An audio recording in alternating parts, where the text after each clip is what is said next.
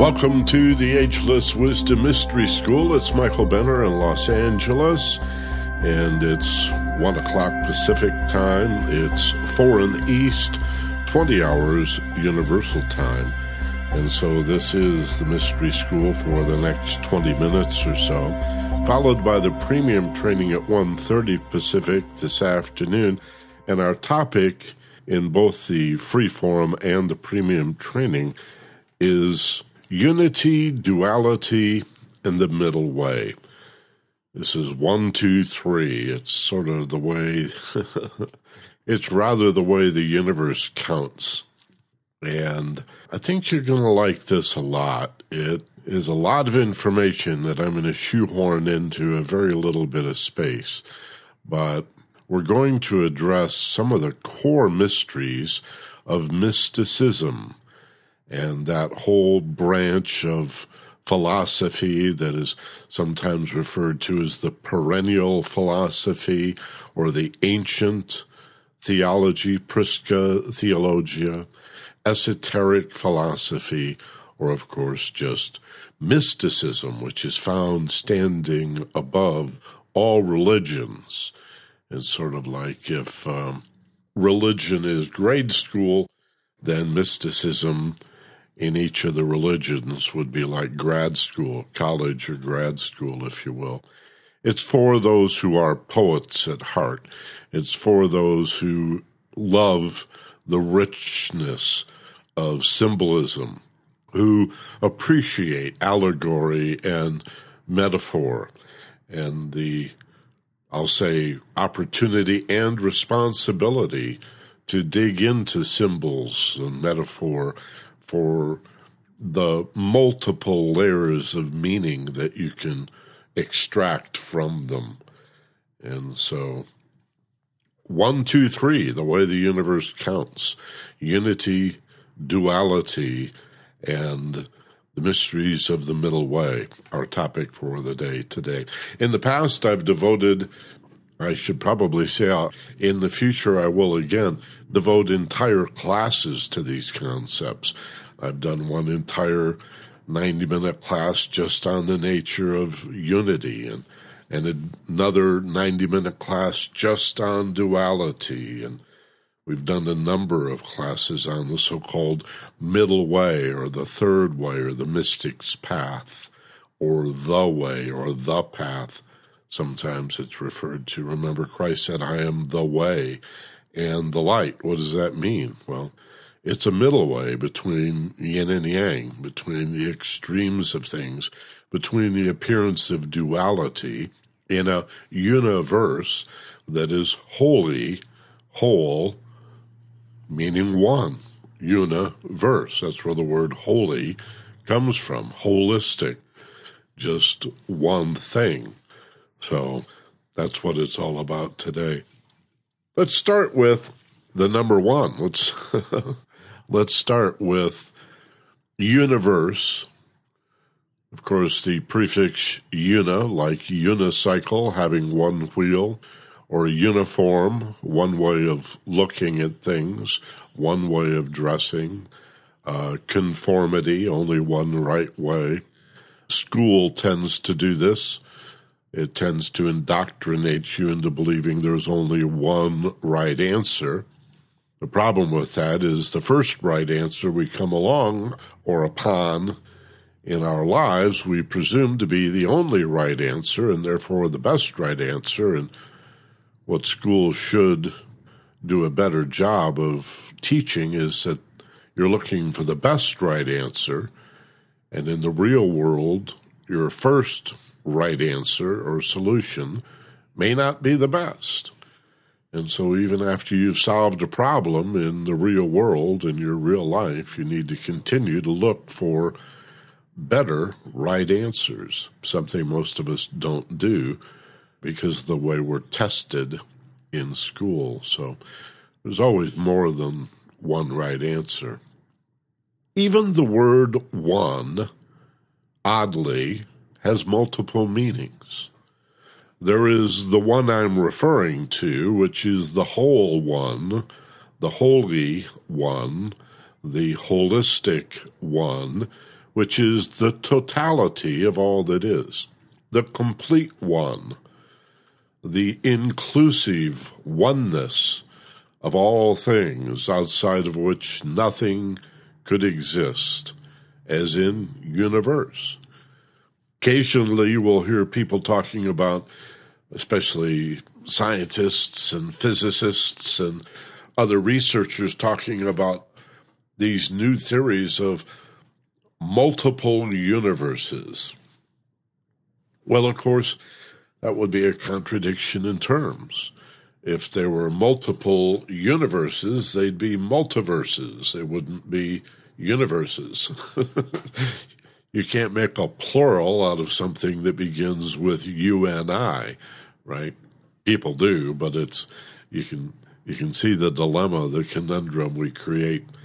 So the first meaning of one is the whole one, the only one, the totality, the transcendent, complete, holy, divine. Maybe the best word for it is absolute. Okay? But that's not the only definition of the word one. Oddly, there is a separative one, where we can say, well, actually I have three of something. I have this one and that one over there. Well, why are you saying one if you have three? Well, because I have this one, and then there's that one over there. I have three ones. So this is known as the separative one. I want this one, not that one. Okay? Whose side are you on? Are you with us or against us? Are you on the bus or not? Are you a good guy or a bad guy? Let's shoot first and ask questions later, all of that. So we start off with a little bit of confusion, but that's as complicated as it gets. The two types of the word one, the two applications or the dual uses, if you will, of a concept that means singular. It could be singular in terms of this is not that. I have a red one. You have the green one. They're not the same one. They're different ones. See, no problem using the word to mean a separate, single thing. But there is also the inclusive meaning of oneness. We're all one. We're all in this together. There is only one verse, a universe. There is one world, one mind, one heart, one God, the absolute. There's only one of us here, right? Which is a fun way to think of the universe. So the word we're using for that oneness today is unity, the absolute totality, the all that is. That's the oneness of all things. From the one proceeds the many. There's an ancient saying in Chinese philosophy and Taoism where the Tao is sort of like a Godhead, and from that comes a Trinity. If you've been listening to Mystery School webinars for a while, you've heard me speak on many occasions of the presence of a Trinity or a triune nature in all philosophies. And it's really true. And Taoism is no different in that regard, where the Tao, it's pronounced like D like David, O-W, Tao, but it's spelled T like Tom, A-O. Looks like Tao, pronounced Tao. The Tao is like the Godhead, or the Buddha nature, or the Father aspect in the Christian Trinity. And so in Taoism it is said that out of the Tao comes the one. Out of the one comes the two. Out of the two comes the three. And out of the three come all things. So The Tao is the one about whom naught may be said. This is the Godhead that would stand above even the Father aspect in the Divine Trinity. There's not much appreciation for this in Christianity any longer. Much is made of Trinitarianism and the importance of the Trinity in the Catholic and most Protestant churches. There is, of course, a Unitarian tradition, but most Christians are Trinitarian by nature. And they think of divinity as a Father and a Son, Jesus, and then something called the Holy Spirit, which is the mother aspect. And you've heard me talk about how this goes back to ancient Egyptian religion and philosophy. This is Osiris, Horus, and Isis, or the king, the prince, and the queen. It stands for spirit, soul, and matter. The Father corresponds to spirit. The Mother, or the Queen, or the Holy Spirit, corresponds to the material world. And the Son, the Christ, or the Prince, Horus in Egyptian mysticism, Hermetic philosophy, this corresponds to the soul. Said another way, Father Spirit is the will of God. Mother, the Queen. Mater is the material world, receptive to spirit, which is causative. That's gender in that sense, the relationship of spirit to matter. And then the Son, or the Prince, Horus, or Jesus, the Christ, or the Buddha nature, this corresponds to the soul, to the divine love of God. So in Taoism, it's just 1, 2, 3. Out of the Godhead, the Tao that stands above the Father, Mother, or Holy Spirit, and the Son, is this Godhead, the one about whom naught may be said. This is the Tao, and out of that comes the One. That means the Father aspect, the spiritual nature, the power of divinity, the purpose of divinity, the will, the plan, the Word of God, so to speak.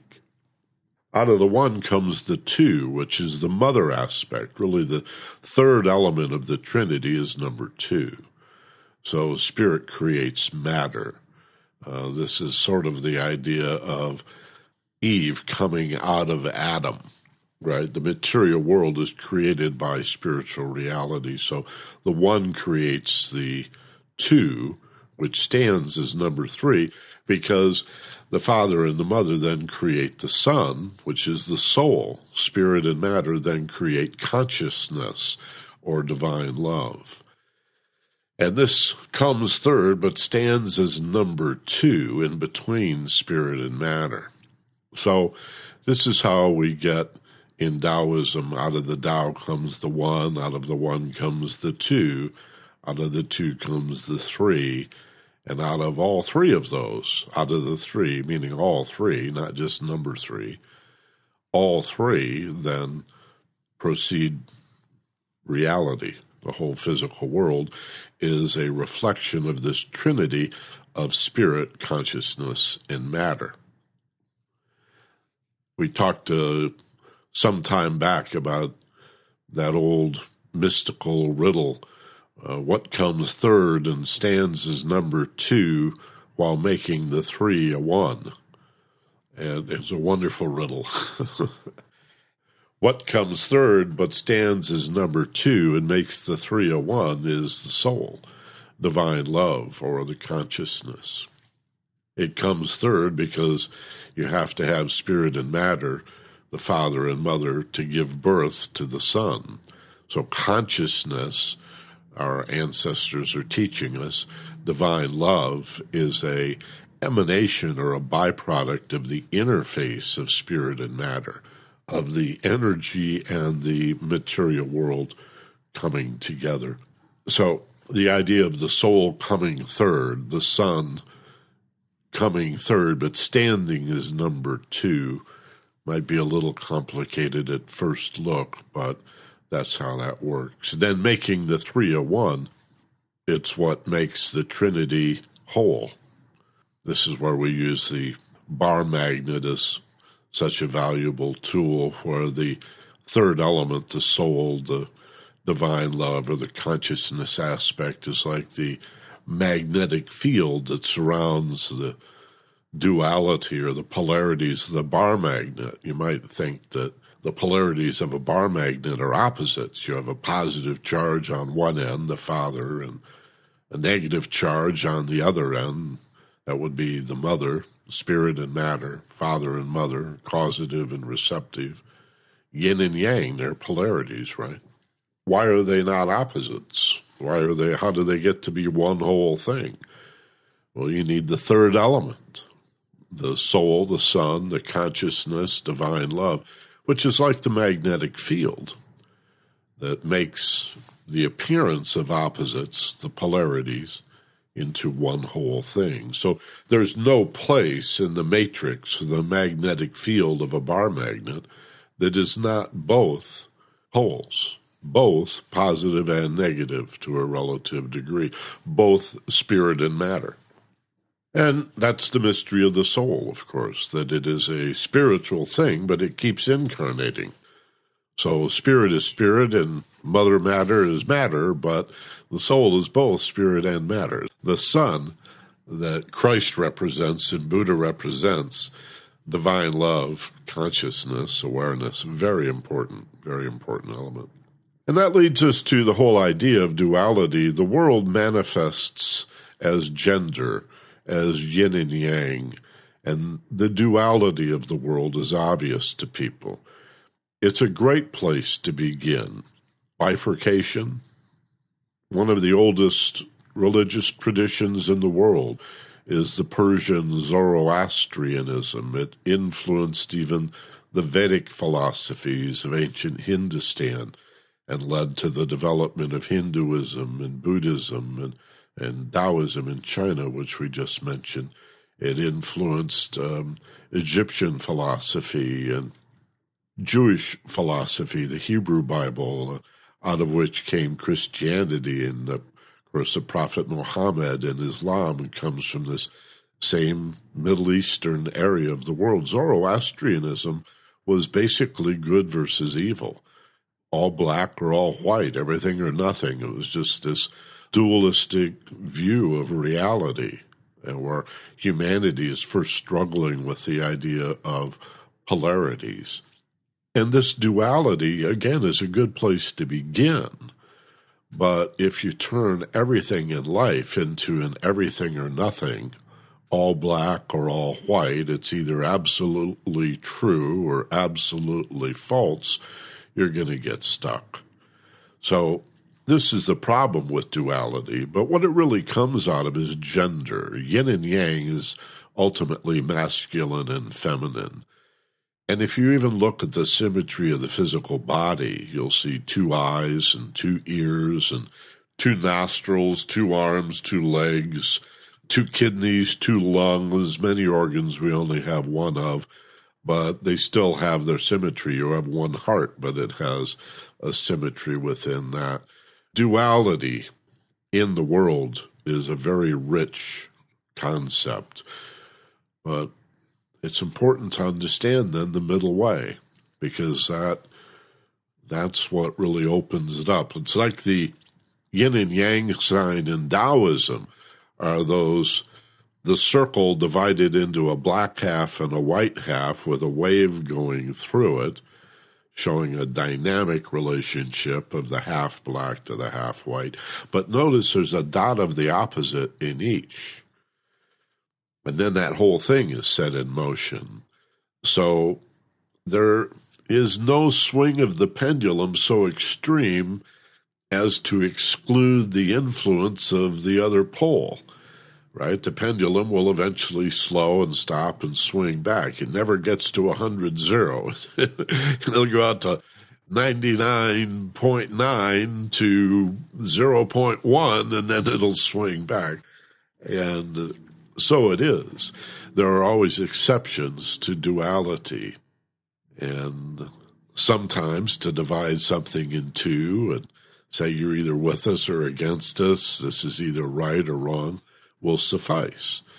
But often it won't. You need to go further. And this is where we get to the middle way. And I sure hope you can join us in the premium training in about 8 minutes from right now. If you're not yet enrolled and don't already have the password and the URL, 2 passwords really, one for the web, one for the phone. If you're live, you can listen either way. If you're going to listen to the replay, which is always available after class adjourns, the phone is not an option. You use the web password, which is all letters. And if you've already signed up, you've already got that information. It's emailed to you each week. If you have yet to sign up for today's premium training, you can do it in about 60 seconds by jumping over to the w's.theagelesswisdom.com. Again, the THE is part of it, so the w's.theagelesswisdom.com. Click on webinars and then premium training with your ATM card, your bank card, your debit card.